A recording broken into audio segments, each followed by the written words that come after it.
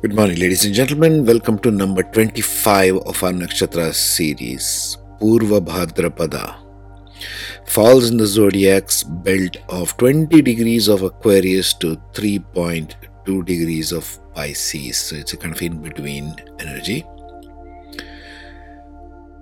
As you can see over here, it's ruled by Aquarius and partly in Jupiter, therefore Jupiter sign there.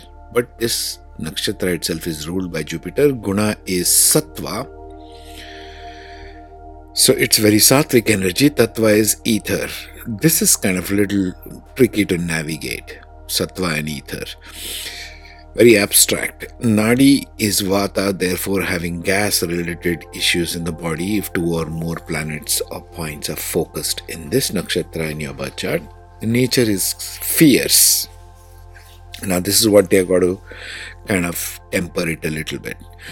Deity is Ajaikapada, or the ancient fire dragon. Now the dragons are a very ancient set of beings, and therefore good mantra for them would be Lalita Sahasranama. You're going to the primordial nature of Shakti or the forces of creation here when you talk of dragons. Okay, so if you want to unlock the secrets of this, try to tune into a fire dragon. If you have a dominance of planets or points in this nakshatra, you need to think about dragon energy, dragon magic, that kind of a thing. And Lalita Sahasranama will help you unlock it. It's quite an active nakshatra. It is active in the ages of 18, 21, 24, 37, 39, 45, 61, 63, 69 and 87. The remedies are brass statue of goddess Durga. Another remedy is having kids. How does it get better than that? Get a sturdy chair to sit on with no damages in chairs. That's good for Purva Bhadrapada.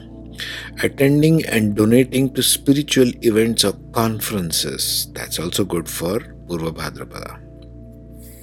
Relationship compatibility. Compare Mars and Venus in the man and woman's chart or your partner's chart.